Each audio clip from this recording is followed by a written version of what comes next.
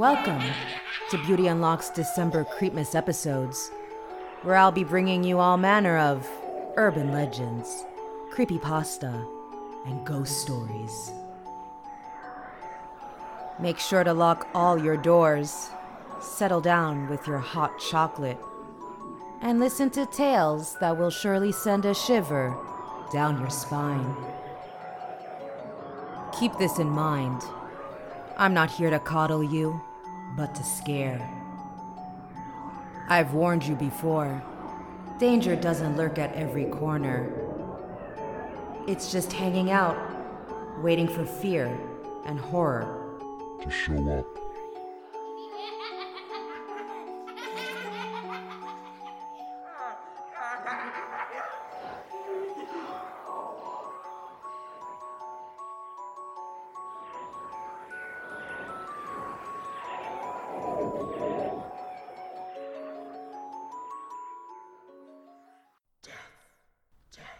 Welcome, friends, to Beauty Unlock's December Creepmas episodes. Tonight, I bring you a tale written by Jay Deschen called The Abandoned. Listener's discretion is advised.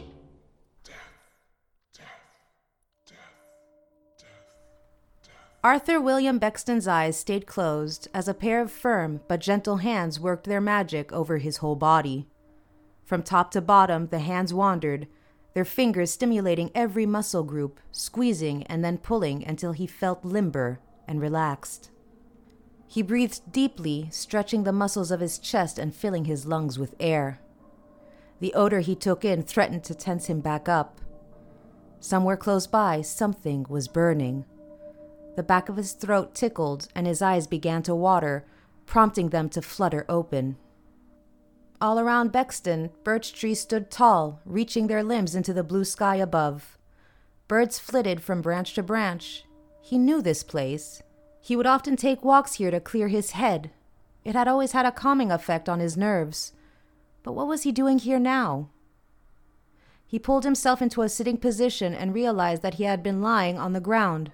Odd, he said out loud to himself. How had he come to be lying on the ground in this particular place? Certainly, it was near enough to his home that he could simply walk over any time he wished. That was normal, but this was not. Something about this whole scene seemed very strange. A rustling in the underbrush nearby drew his attention. Bexton's heart leapt into his throat as he scrambled to his feet. As soon as he got there, a figure stepped out of the shadows. Bexton nearly vomited at the sight. Before him was what appeared to be a creature made of ash and clay. It bore no visible hair or clothing, standing naked, gray, and crumbling before him. Milky eyes peered out at him with two slots for nostrils immediately below them. Thin lips were little more than the border around a gaping black hole of a mouth.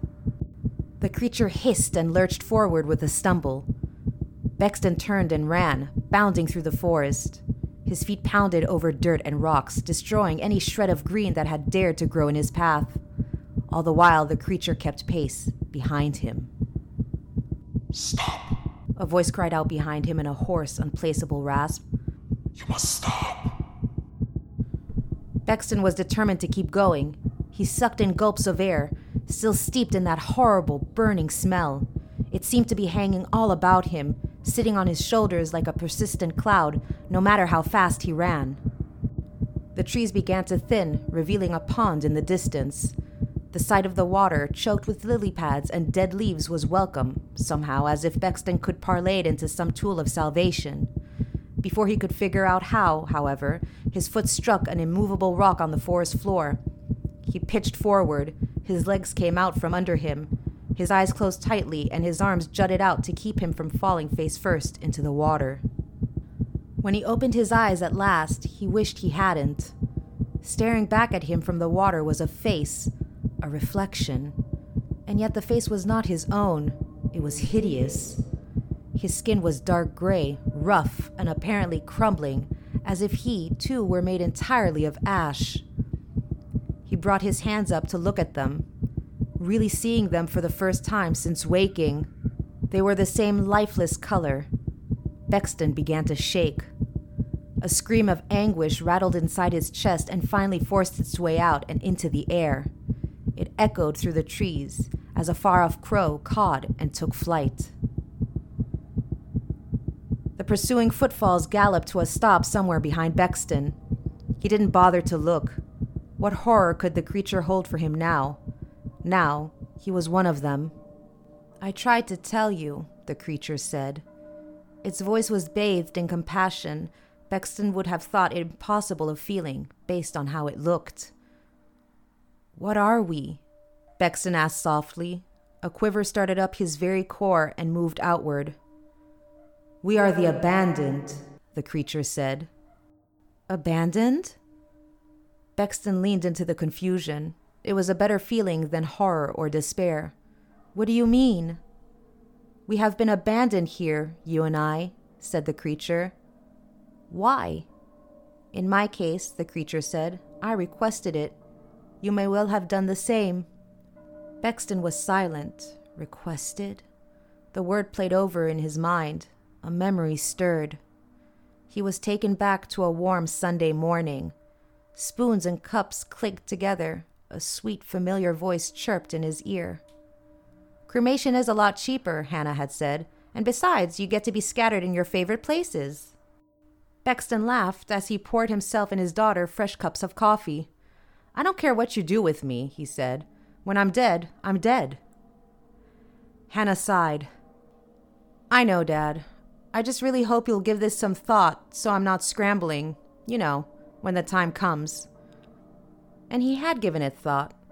Cremation to spare his family any undue cost, and a scattering along his favorite hiking trail, the very same place where he regained his consciousness. But those hands, those unseen fingers, what were they doing? The only explanation that came to mind chilled and sickened him. They hadn't been relaxing him or caring for him. They weren't the loving hands of a god accepting him into the afterlife for an eternal rest. No, they were putting him back together. "Why?" he asked softly, barely able to contain his horror. "Why what?" the creature asked. "Why have we been animated?" Bexton nodded. "I don't know," the creature said. Bexton was sure he heard a hint of despair in the answer. "What do we do now?" he asked. "We wait," the creature said. "And then?" The creature was silent.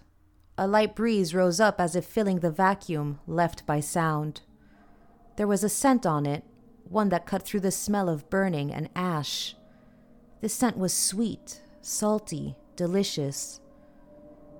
Bexton could have sworn his stomach rumbled, though he had no idea how that was possible. He turned and squinted at a pair of shapes moving just beyond the trees. He could hear them now. 2 young men in lively conversation. Their backs were loaded down by packs, apparently heavy with supplies. "I hope we have everything we need," said one. "Relax," said the other.